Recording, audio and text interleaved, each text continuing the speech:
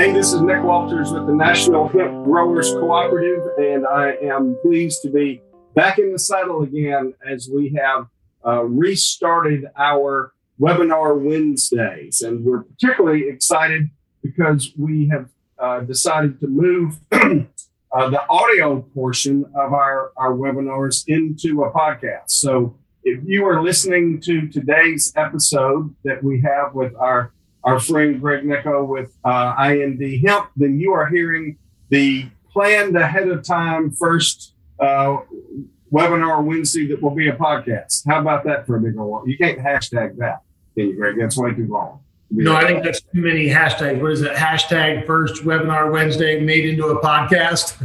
Yes. And you would be the only one that looked at it because that would be the way that would work. But we're pleased to have it. I can't think of a better guy to have on with us right now than you, Greg. Greg and I have had the opportunity to interact in several ways, including visits that I made to his home state of Washington and there to Fort Benton, where IND Hemp is, and at NOCO. And the thing that we appreciate the most, Greg, was when we kicked off our first Arkansas, Louisiana, Mississippi Hemp Conference back in December. You were one of our early on, first on guests that morning. It was an audio visual total meltdown, but the content came through, which was great. And we had you on first thing in the morning because we wanted to hear all the things that you knew to tell us, but we weren't paying too much attention to the fact that you were 2 hours behind us. So I don't know if you never went to bed or if you just got up extra early that day, but you stepped up to the plate and we appreciate it. Thank you. Well, I always enjoy when we can get together. And as you know, Nick, what I do is I talk about hemp. And we're a couple of years into this, and it's great when we can educate people on some of our experiences and some of the realities out there, not just the hope. So I'm always here for you, even if it's at 4:30 in the morning. Well, look, tell us kind of your hemp aha moment. When was it a time that you really said, man, this stuff is really cool and I want to start working in the industry? And what's your backstory on your hemp aha moment? Well, it's somewhat two-pronged. So I'll give you the way back to begin with. Sometime in the early 90s, probably 90, 91 or so, I came across the book, The Emperor Wears No Clothes by Jack Herer, which, was kind of the activist Bible for the last 30 years of trying to communicate that this plant had all these benefits, right? And if any of your listeners are not familiar with The Emperor Wears No Clothes, Google it. You can actually read it online for free these days. It truly is what paved the path for the modern hemp industry. But that was 30 years ago. And that's just something I've held as a core belief since then, is that it's really a slight against mankind to take this plant away from the people. And really outside of the short 80 plus year prohibition in the United States, for thousands of years back into history, this was the most used plant. So, I've always had a bit of a chip on my shoulder about, the government confused this with marijuana and took it away from the people. And, obviously you read the book, you'll learn about the different interests and plastics and other industries that have a reason to support it. But our world could be in a different place today if we hadn't taken this away. So fast forward, years later, 2017, I found myself, I was working in the action sports industry. I was a global director of sales, and I was in 23 countries that year in 2017, and found that I had a back problem, had a couple of herniated discs, didn't walk for about 8 weeks, and was not really into getting the surgery. And the only thing that really helped was hanging upside down from a gravity table. And so I spent, a quarter of every hour hanging upside down. You get a lot of time to think about your life when you're hanging upside down and you can't walk and the blood's rushing to your head. And, I'm only in my mid 40s, so I'm not at the point where I'm ready to give up walking and mobility. And, my wife brought it up and said, maybe the stress of your job is contributing to this, and maybe you should think about doing something different. And so, I hung upside down, thought about that for a couple of days, and thought maybe I could walk away from my career after 25 years and do something different. And then the conversation shifted to, well, what would you do? And I just happened to read something that came across my desk at that time and realized that in 2017, Washington had planted the first industrial hemp crop. And I hadn't really been following it since the 2014 Farm Bill. I was focused on my world, selling toys around the world, and so really the aha moment was, oh my God, this is happening here right now, and it's still early. And that was what, kind of aspired it. And I started getting involved, went and met with the growers that grew that first crop. It was a grain crop. At the time, I knew much more about fiber and cannabinoids than I knew about grain. And I came home that evening and said to my wife, do you have any idea how healthy this stuff is? The hemp hearts, right here, the hemp hearts, the inside piece of the hemp seed. And she walked over to the cupboard and grabbed a bag and came out and said, do you have any idea? I've been feeding you this for 10 years.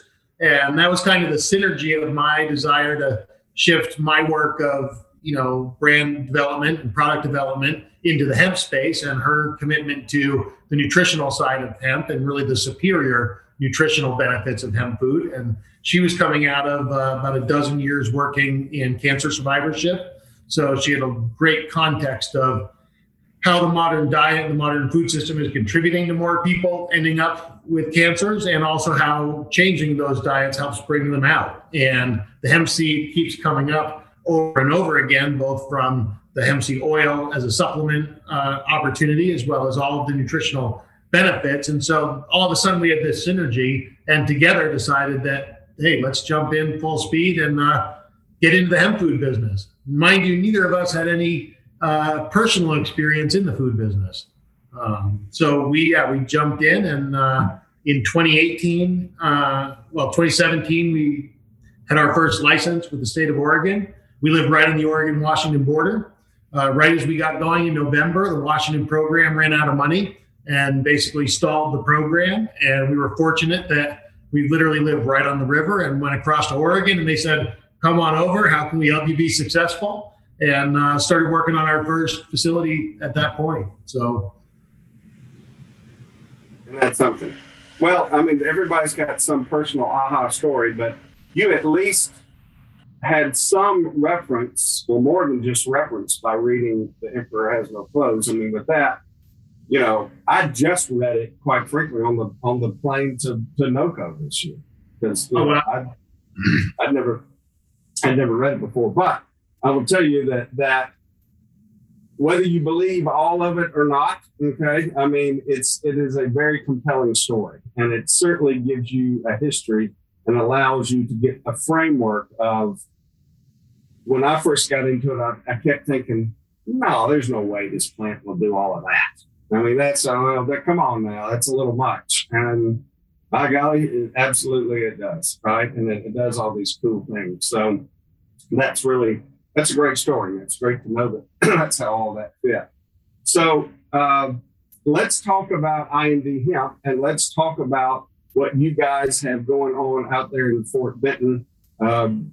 I was pleased to be out there just a couple of weeks ago to get part of the grand tour of the latest iteration of all of processing equipment that's going on out there. So I'd love to know about that and make sure that everybody kind of understands what that is. We went out to some hemp fields surrounded by wheat in a lot of cases, and got to see the different varieties that were there, and the visit had been Brimlow, your agronomist, lead us through some of the showing us some of the different varieties and what it means to be in a field that is irrigated and one that is not, and what that all looks like. So it was a great trip together, and we really were pleased to be invited and to be a part of some of the think tankers there, particularly along the fiber and grain side. So tell us, why don't you just start off with what you've got right there in front of you and all these cool canisters, and then tell us about the processing facility as well. Yeah, maybe I'll just start giving a little context for those that aren't aware of IND Hemp, and hopefully most of your members are aware of IND Hemp. And if they're not, I'm probably not doing my job, because part of my job is to help get our word out there. But most importantly, IND Hemp is a family-owned company, multi-generational family-owned company that's mission-driven and really focused on developing an infrastructure so that farmers in Montana have a new opportunity. And that's where it starts for IND Hemp. And, obviously we're involved in a lot of things, and I'll show this and explain down the road. But really the genesis of what starts with IND Hemp is, and Ken has said it himself, Ken Elliott, our founder. And you can actually see, I'll give a little plug at the front and the back. We did just start doing a YouTube channel where we're trying to just show what we're doing here in Montana. And so there is an episode where we introduce Ken and Julie and the family. And, Ken, I'll say it there, they had an opportunity as an family to make some investment, and they really wanted to see how they could make the biggest positive impact in farm country in Montana and across the West. And hemp was coming up, and there had been some mistreatments of some farmers in Montana. There was actually just a news story last week that there was second largest civil judgment in Montana history, where the CBD guys that got led astray in 2018 were just awarded of $65 million for fraudulent contracts and bad actors. So there's a bit of a black eye on it. But at the same time, in Montana, most of these guys are dryland wheat and cereal farmers. Wheat, barley, some pulses, dry peas, a little bit of garbanzo beans. But really, that's it. It's a dry area, and there's not a whole lot of opportunities. And the guys that have these big multi-generational wheat farms, they're struggling just to survive every year. We push the commodity prices so low and the expectations of the growers so high that, most of these guys are slaving all day to make a few dollars an acre. And so in Montana, it's not just about hemp and how excited we all are on hemp. And I will say, and as you'll hear, and you saw, Nick, we're all in on hemp. We're well all in. And, but the genesis and what drives us is, are we making an impact for our farmers, and are we making an impact in rural America? And so even when I came on, one of the first things Ken told me, he said, we need to be paying attention to our forecast and our budget. We need to be a profitable company. He said, but the way I'm going to measure if we were successful this year is, can we offer more contracts to more growers next year? And so it's really important, and I lead with it because it is what drives us. We do have a mission to create opportunities for farmers with industrial hemp by creating the relationships with those that are the innovators that use the material. So to move on to that, to what we do, we call ourselves a first touch processor, and we've expanded that into fiber processing as well as our grain processing. But we're the company that works with the genetics. Obviously, you met Ben, our agronomist. We are invested in our agronomy team that supports our growers. So we're the seed all the way through production, contracting with family farms around Montana, as well as in Oregon, Washington. We're excited that finally we'll be able to help support some growers in Idaho. Next year is the last state that is sandwiched in the middle, but finally came on. And, Idaho growers on the Washington border have the same land that the Washington guys have on the Palouse there. So there's some opportunities and some tribes that want to get some opportunities. And so we essentially on the grain, we take that from contracts through receiving the raw agricultural good, in this case being the grain. And again, to my little display here, that's hemp seed grain right there. The difference, if your listeners are wondering, what's the difference between hemp seed and hemp grain? Really, yes. It's a lexicon that came out of the Canadian industry when they had restrictions on seed because of THC concerns. So essentially, even though it is the same thing, in the hemp space, we plant seeds, but we harvest grain. So if the product is meant to be the harvested product for consumption, whether that's human consumption, animal consumption, or even into industrial products, the harvested material is called grain, so that separates if you're in a conversation with somebody about seed. And really the difference in there, if you're wondering why would we separate it, most of the grain production and moving into fiber production is certified seed. And that's a seed where the genetics and the way they're raised and replicated are defined to a specific, and they're regulated by a body. In this case, AOSCA is the body that regulates seed. And really what certified seed does in hemp, and again, this is adopted from the Canadian grain industry, is that it lets the farmer know that they don't need to worry about THC. And oddly enough, for American listeners to even concept, but the varieties that we grow for grain here that are Canadian varieties actually are exempt in Canada. And so their process, and this is what we'd love everybody to petition our government and evolve to as industrial hemp separates from cannabinoid hemp, is once a variety's been proven over multiple generations in a certain area to not go hot, and in Canada it's 3 years after application, that by province they can say, oh, like X59 that we grow here has been exempt in Canada for more than 5 years. So if you're a farmer and you're growing an X59 crop under contract and you're purchasing a certified seed, there is no state THC testing because the market has proved that out for the state. And so that's what you get with certified seed. Here, when we brought seed here, again, after all these guys got burned in the early years, you saw how big things are out here, Nick. A small farm out here might do 200 acres of hemp. And that 200 acres of hemp is still less than 5% of the 10 or 15,000 acres that he's farming in other crops. So it's not a big risk, but you're not going to ask a farmer to put 200 acres in of something if there's a question mark at all about whether he's going to test hot. And really, as we move forward as an industry, we need to take that off of the farmer's shoulders and put that on the industry and how we work at the state. And we're fortunate that in the state of Montana, our Department of Agriculture actually recognizes that. And prior to the USDA getting involved with hemp, Montana's hemp plan, even from the first Farm Bill, has had a seed grading program. So in the state of Montana, they have A, B, C, and D. A B seed, B class seed, is a certified seed that's proven somewhere else, such as the Canadian grain varieties that we grow. And with that B seed, they will only test a percentage of the fields if it's planted in that. A C seed would be something that you don't know what it is. Basically 100% of all the cannabinoid strains out there, varieties that are unproven, that would be a C. They would test 100% of the fields. A D class is something that's already gone hot a couple times and the state says you can't grow that seed here. So D is a restricted class. Now what's A class?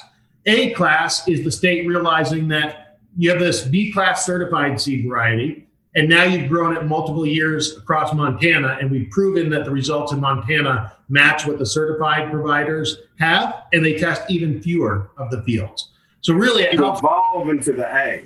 You kind of, B is where you might want to start, but you get to evolve to A because you have tenure and time and you've proven it out, and there's no reason for us to go back there and have to check that again because we've already done it. It's just not easy to go. It's not like you're in Vermont where you can go drive across the state one afternoon and go check a bunch of fields and come back. Oh, right. If they're sending somebody from Department of Ag in Helena and they want to go check our growers in the Wolf Point, Fort Peck area, which is the northeast part of the state, that's a 6 or 7 hour drive one way. And, a lot of these state programs have you covering the miles for the state official that needs to go out to test your field. So the benefit, and the reason why I brought it up and wanted to share it with the larger group, because we had the ability to get everybody on the same page. Montana's plan was the plan of essentially model that, if everybody remembers, and some of these guys, some of your members might not even remember all the fights that we've been in over the years, but for those that have had to work on legislation and activism, when the FDA went to put in the final rule from the interim final rule, they opened up one final comment period late last year after harvest. So they had some measure of what people actually saw in the field. And we had a coordinated campaign essentially with our Department of Agriculture, with the state attorney of Montana, as well as supporting our growers to have the same language. And we flooded USDA with the same language saying, you guys need to look at grain and fiber differently than cannabinoids. And while many people would read that final rule and not see a big change, there's a little bit of language in there, which is the Montana, nod to Montana, which says if a state has a proven program for risk management, that state can determine their own testing somehow differently than USDA. Essentially saying that they left open a doorway for a state to take accountability if they develop a program for risk management to not have to test 100% of the fields. And that was specifically because Montana was behind it. And I think in the coming years, when the dust settles a little bit and the smoke clears of all the cannabinoids, and hopefully Delta 8 clarifies everything, honestly, they just legalize all of cannabis and quit putting it on different sides of the line, regulate everything appropriately. I think we'll start to get buy-in, at a bigger legislative level, that really, if a farmer's working with a processor, or a co-op, which is how farmers should be working, they shouldn't just be going on their own, and that group, whether it's a processor or a co-op, is sourcing a known seed for a known end result purpose, then we shouldn't put all the weight of testing and THC on that farmer. Last year we grew around 10,000 acres in Montana of X59. That's 10 semi-truck loads of about 40,000 pounds of seed. All 10 semi-truck loads of seed that got planted all around Montana came from the same breeder in Canada. So that's the argument, is that let us prove to the state that it is what it is, and take that away from the farmer, that once they purchased it from us and there's a paper trail on that contract, don't even bother that guy. Make it on us to prove. So anyhow, I get down a little bit of a rabbit hole that happens in everything in hemp. Sorry to mislead. Absolutely. In coming years, anybody that's looking to be involved in grain and fiber specifically in hemp, let's get a common voice together and educate our local, state, and national representatives that this is different than a cannabinoid plant, and there's ways to mitigate risk.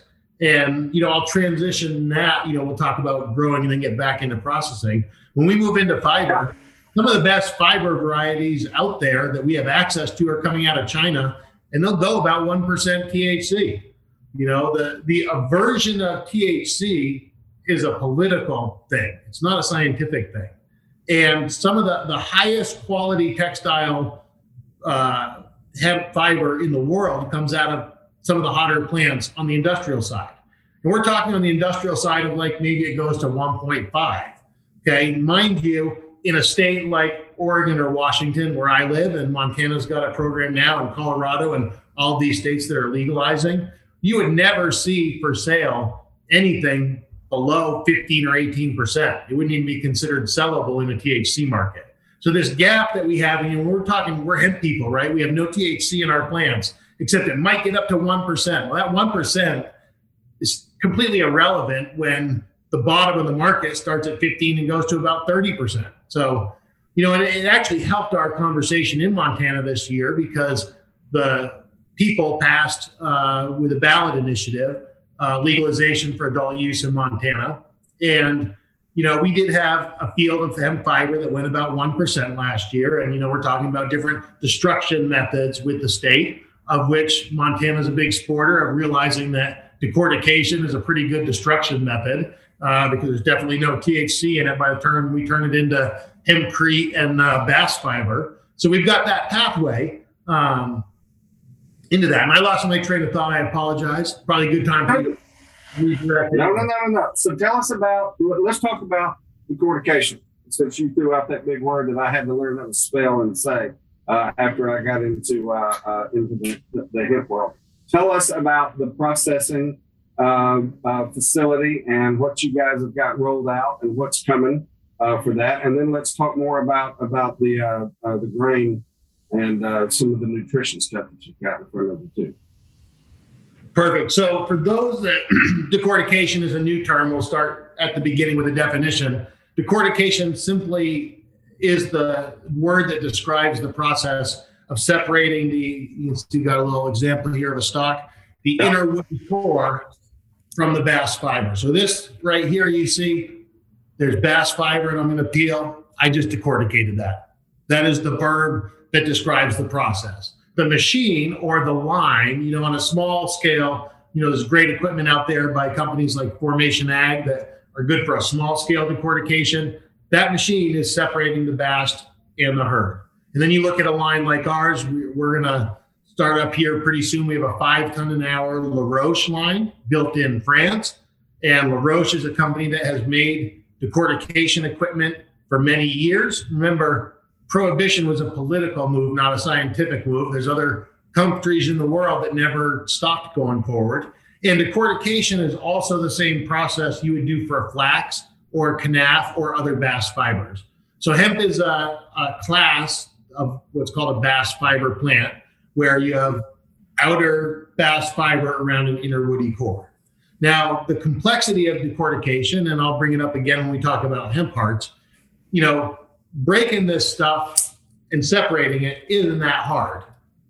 But what's hard is doing it at scale, doing it consistently. And the most difficult part of this whole process is how do you get that last 10% out? The first 90% of separation is very easy. But, if you look at, once it's decorticated, you've got your herd there. It looks kind of like wood chips. If you want to use herd for animal bedding or hempcrete, you need to make sure that herd doesn't have any bast fiber left in it.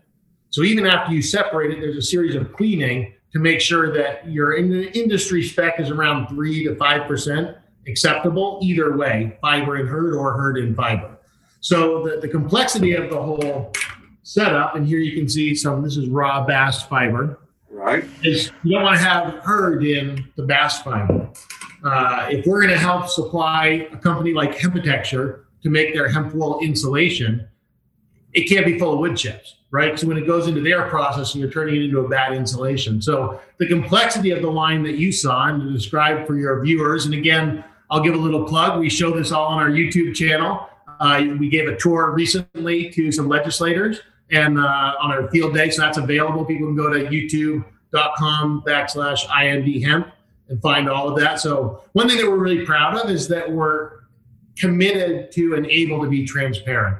That's why you saw we invited the whole industry up to see what we're doing. And we truly believe that to move forward together, we need to share our experiences. And one thing that I'll tell you on behalf of Ken, we made a lot of mistakes along the way and some really expensive ones. And if we can help the next guy not have to go through that, that's going to help build this industry. And really, even more so on the fiber side than the grain side, but I would say they're both really collaborative.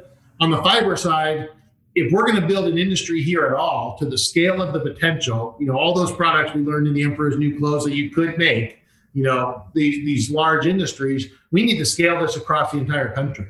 And so the way we look at it is not everybody as a competitor, but as a way to build the industry. And this stuff needs to be regional.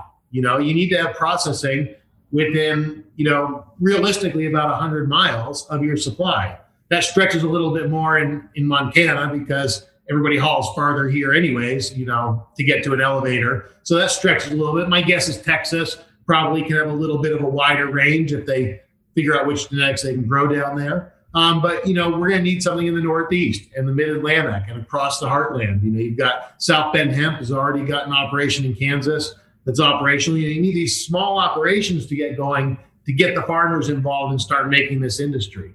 Absolutely. And that's part of our plug, right? I mean, that's part of what we are hoping that our role will be the more we learn about how we can partner with those end users of the product in the same method that you have, like you were talking about Hemptecture, right? So, to know what Matty and his crew are doing and how they're doing it, and then being able to purchase that since they're right next door to you in Idaho, that makes terrific sense.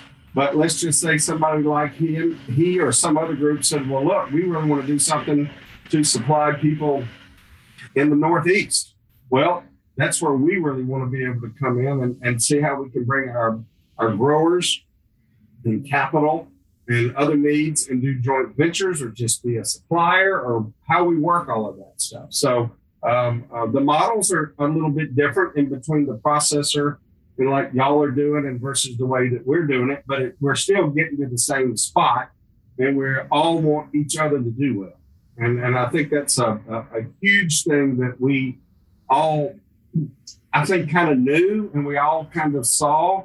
And we all kind of had that in the back of our head, and we may have had it in our hearts. But when y'all convened us out there a couple of weeks ago to have this confab of an agreement of where we were headed on the grain and fiber side, not that we all agree on everything, right? It doesn't mean that we're all going to agree that the same path is the exact same perfect path, but we all agree that there is a path going forward. We all want to be on that together, pushing, not pulling, or pulling or pushing, if that's what we got to do. Yeah, and along that path, there's hurdles. If we use the metaphor of a path, there's moats and flaming pits and vipers and crocodiles and all these other things we need to cross. And even if we're all running our own business and our own plan separately, maybe we build a raft and cross the moat with alligators together, and that gets everybody to the other side. And really, that's what our thinking is.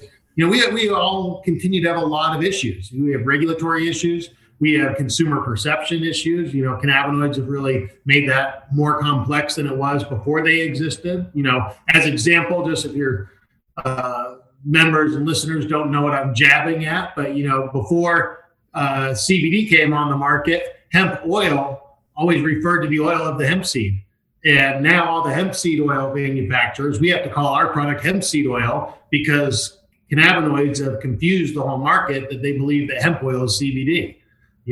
There used to be a product, the milled meal product, the hemp seed meal that gets milled after you press the cake. That was called flour, Flour, for many years. Well, when everybody started harvesting hemp flour, FLOWER, that confused the marketplace. And so now we all make powder because our powder. So, there's complexities along the way. And not just the one from the consumer. And we get into other things like animal feed and other regulations, and all the way down to how are our states going to look at THC levels in fiber that's going to get bailed. You know what I mean? And our ability to have a common voice, especially when it comes to a lobbying effort or, getting our legislators to move the needle, they need to hear the same thing from a bunch of people to realize, oh, wow, everybody's telling me to go over here. And this is why, Right. And it's just a part of the immaturity of the industry that we just have to, it's growing pains, but it's a good growing pain. That's what we're pleased to know at the time that we got into it, that a lot of this other stuff, a lot of the bad stuff had taken place. And while we're still trying to live with some of that, those bad actors like the lawsuit and stuff that you referred to earlier, it gives us an opportunity to show our credibility. And when we have groups like INB Hemp and others that understand, hey, look, we're all trying to get in the same spot, whether it's grain or fiber, we're excited about it. So anyway, tell us more about the cortication facility. So it will turn on and you're going to be decorticating, period. And are you only getting fiber in from the folks that you have contracted with for grain? Or are you looking for fiber from other places as well? Definitely in the early years, definitely this year and into next year, we're going to need to supplement what we do have. I mean, we're fortunate that a number of growers growing for grain have been baling their straw for a few years. So there is a supply. And I will share with your listeners as well that we're commissioning our plant with a dual purpose crop mentality. And the crop variety we grow, X59, actually has a really good architecture of the seed head that sits really high up on the stalk. So you can come in and combine that seed head and come back in and lay down and bale that straw. So part of that and why it's our model and why it's been tough for a lot of others is nobody knows the economics of fiber specific growing yet. And anybody that tells you they do, they probably don't, and every variety performs in every region a little bit differently. And, when you're penciling things out for fiber contracts only, there's a price that the market will bear that it needs to be for incoming material to have the outgoing material where it needs to be. And truly it comes down to the yield per acre for that grower. Once they bought their seed and planted it and fertilized it, unless they have a water cost or, they don't have other inputs. So at that point, it truly is how high does that plant get and how much weight of, straw biomass is there. And we don't know that, we're learning, out here, we had a drought year. We had 10-foot high hemp on dry land here last year at this time. And, that same hemp is about 4 feet yesterday because it's just been burned by the sun and we haven't had any water. And so if you're penciling out a contract for somebody that shows them profitability above 6,000 pounds an acre and you get 3, well, you just, led them down a path that they lost money on. And so we're fortunate that we're not dependent on fiber-only crops to commission our plant. We do have that dual crop. And really the mentality is, can we pay the farmer on their grain? And that's their first payment. And now can we build this other infrastructure and add value to what otherwise would be a waste product? And in many areas, you could leave that in the field. You could combine it low. A lot of the Canadians will actually plant late, especially if they've got water, irrigation. They'll plant late in June to make sure they have shorter plants that are less developed so that they can chop it up through the combine easier and leave it in the field. There's a lot of burning of hemp straw in Canada that nobody likes to talk about. Not really the best way to sequester that carbon to burn it off. But the reality is, it's the longest, strongest fiber on the planet, right? Natural fiber, we like to say. Somebody could validate that or not. But, if you're trying to drill a winter wheat crop in behind your hemp crop, you can't be pulling that drill through a bunch of hemp rope, essentially is what it is. So our pathway into fiber processing was actually solving a problem that we had created for our growers. And in the first year, our growers learning how to deal with this straw came back to us and said, you all better figure out how to do something with this straw or we're going to quit growing grain for you. So, we got into the fiber market from the dual purpose, realizing that if we can add value to both pieces of the plant and give away for the farmer, most people probably don't know, but to go out and drive around a tractor and cut these stalks and then drive around and bale them, you're looking at labor and an input cost for what would essentially be a waste material, right?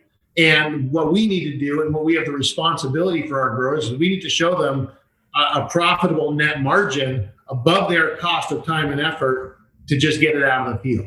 And if we can do that, then it gives value to that time. And all of a sudden, we have a supply that we can go and make all these great products that we know we can do with hemp. But it all goes back to if we don't help make it work for the farmer, it's not going to work. And so if we tell them, you're going to get 6,000 pounds an acre, buy a bunch of this seed and plant it, and they got nothing. And we had a couple of guys this year that did take a leap on some fiber, and the drought really set it back. And that's going to be, tough to learn. So, so dual purpose, we bring the straw in, the decortication plant. Again, go look online on our YouTube channel. You can actually see it. Nick got to walk through it. It's about 80 or 90 feet in a line of machines that at every stage, the herd is coming out with gravity. And it's just going up through this. And there's lots of different things that have teeth and cards. And, the material is being conveyed by air, stretching it and combing it in all these different ways to allow that herd to fall out and separate it. And then, our end product out of the decortication facility will be simply raw baled hemp fiber. So we're essentially, I use the example of like Hempitecture. Hempitecture is building a plant in Idaho to make the batted insulation, the hemp wool insulation. So they would take our raw material in giant cotton bales, basically. It's a big 500-pound cotton baler, compress that material, and then that goes into another process. There's a lot of opportunity in things like disposable wipes and other things that we're making all with oil and, rayon and polyester that could be used natural fibers. That would be the same type. So in this type of industry, that's why we say we're the first touch processor. We take the raw agricultural material and we turn it into something else that somebody then could go use. But we don't really make finished products here outside of packaging it for animal bedding. So hemp herd, those that aren't familiar, it's a very light jar. Hemp herd is very light. It's got great air to it. It's partially why that hemp wood that they make in Kentucky absorbs so much resin and is so hard because of the interior structure of that herd. That's also why, we're going to be on the nano scale and in batteries and other things in the future, because at a microscopic scale, the function of how that's built is very unique, similar to graphene, only natural. So the crux in hemp herd being so light is getting it out the door. So if you put this stuff in a super sack, your standard 4-sided pallet wide tote, you can only get 200, 300, 400 pounds best into a super sack. And, if you're putting 23 of those or 26 of those on a 53-foot dry van semi truck, you're not coming close to weighing out before you cube out. So it's not an efficient product to move. So the only way to really move it is to compress it. And that's why the bagger, you saw a number of different models of equipment, a number of different ages. Obviously we have some used equipment in there. And then you turn that corner and you're like, wow, look at that big, shiny bagging machine. And it's because the crux of the whole thing, to get the material out of central Montana at an affordable rate, we need to compression bag it. And that's both the 33-pound bales that, is common in horse bedding or in hempcrete. That bale is actually a standard size. It's actually 15 kg is where that comes from, I believe. It's a European model, and all of the lime makers that create this line binder for hempcrete have actually sized their line bags around a 1-to-1 bag on that. So like the hempcrete, they said even as we got going, they're like, yeah, we're looking forward to getting hemp herd for you. Make sure you buy the right bagger and have the right size, because when you're on a job site mixing hempcrete, if you have the right bag size, nobody has to measure. It's just a bag of this, a bag of that, a bucket of water every time you do it. So that's a 33 pound. And then we do have a line that can do more of a small animal bedding line that you'd see like a pet line. So kind of about this size in both a 2 and a 5 pound. And once we're compressed at that, we can get about 700 or 800 pounds on a pallet. And now all of a sudden, we're still cubing out before we weigh out, but now we're, 35, 36,000 pounds on a truck instead of 20 something. Sure. Making more sense. Really cool. A lot of great stuff happening out there, man. And you guys are at the tip of the spear. And sometimes that spear jabs you in the butt, and sometimes you get to be on the other end of it, But it happens because you're out there. And I know a lot of that goes to the vision and to the heart that Ken has and that Morgan has, and how that permeates to the rest of your team, and about why it's important to truly do that. Rising tide lifts all boats, and it's a great time for us in the industry to move things to where we get to a tipping point that will continue to fall in the right direction. And I think we're right. I think we're right on the cusp of it. And what IND Hemp is doing is a huge part of that, I think. And we're glad to have you come spend some time with us in our second shot at getting this together. Right? We tried it yesterday, and Greg and I were both in undisclosed locations that had not as great connectivity as we thought. But now we're here, and we can certainly hear each other a lot better, and hopefully our listeners can too. So, Greg, sign off, huh? I'll say the audio is better today, but my background was definitely better yesterday. Your background was the winner. You were in almost Canada, and I was in a coffee shop in Scottsboro, Alabama. So between the two of us, somehow or another, all that World Wide Web didn't worldwide work like we wished it would, but it all came together nonetheless. So, Greg, give us the final word on what else you would like us to know. Give us that YouTube channel again, and give us the IND Hemp website. Well, the website's easy. It's IND, and those are the letters. IND stands for industrial. If people wonder what does IND stand for, that's the abbreviation for industrial. And when Ken Elliott started the company, and a quote I love to share with people is, like, Ken, why'd you call it IND Hemp? He's like, I want to make it real clear. Like, you got your CBD guys over there, you got your THC guys over there, you got your IND, your industrial guys, we're right here. And we really, we respect all of the parts of the plant and our friends that are involved in cannabinoids on both sides of the aisle. But really, we wanted to establish ourselves as different. We're big farming. We work with a lot of multi-generational growers that are on, 10 to 15,000 acre farms. And, they're not really in touch with, the other side of the cannabis plant and recreational. It's a conservative area. And so we want to make it real clear. This is what we're doing, guys. We're food and fiber. We're all good. We're big farming, food and fiber. So that's INDHemp.com. Our YouTube channel, where you can see me talking into the wind and trying to interview our guys. It's kind of low budget. That's why it's on YouTube. But that's youtube.com/INDHemp. We would really appreciate it if you wanted to subscribe for that, because really what we want to do is be able to put good, transparent, and true content out there. And part of that is just showing people what we're doing. And, obviously there's a marketing piece in there that we'd love to have our customers see what we're doing. But the other piece of that is, I've been in this industry for a number of years.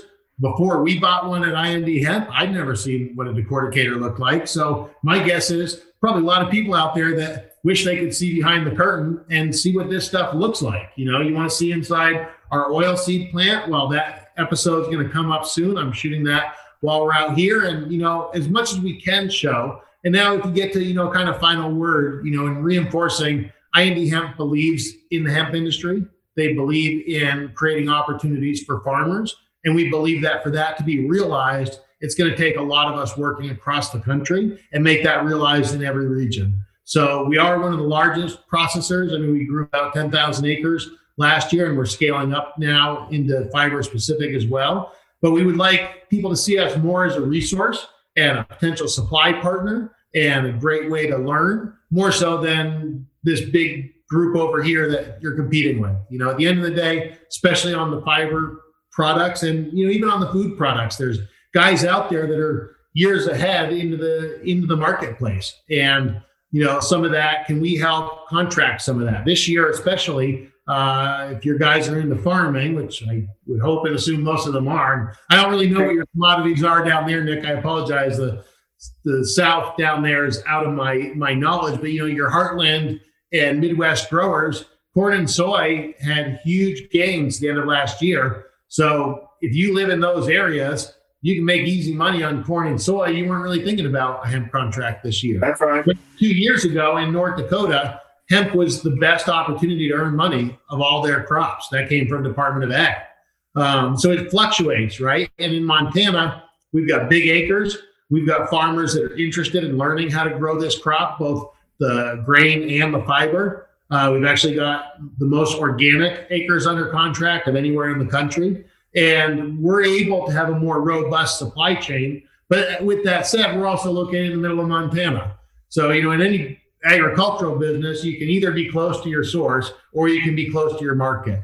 And maybe we can be a great opportunity for others that are close to a market to work with a group that's close to the source. I'll tell you, the idea about we're just going to go contract a bunch of farmers and grow a bunch of grain and bring it in and have it all work out is a lot easier to say on a podcast than when you get into the weeds of those contracts and sitting with the family and figuring it all out. And really, we're proud of that. You know, I led with, we want to create opportunities for farmers, and we measure our success with, can we increase our acres? So if IND Hub can help you with grain or fiber supply, whether that's a raw material or even an intermediary good, you know, we're here to help the industry grow. And if you want to just learn from our small successes and larger failures along the way, and we can help the next group get off the ground a little quicker and a little more affordable, that's going to help the entire American supply chain. And really, I mean, they call it a supply chain because there's links, right?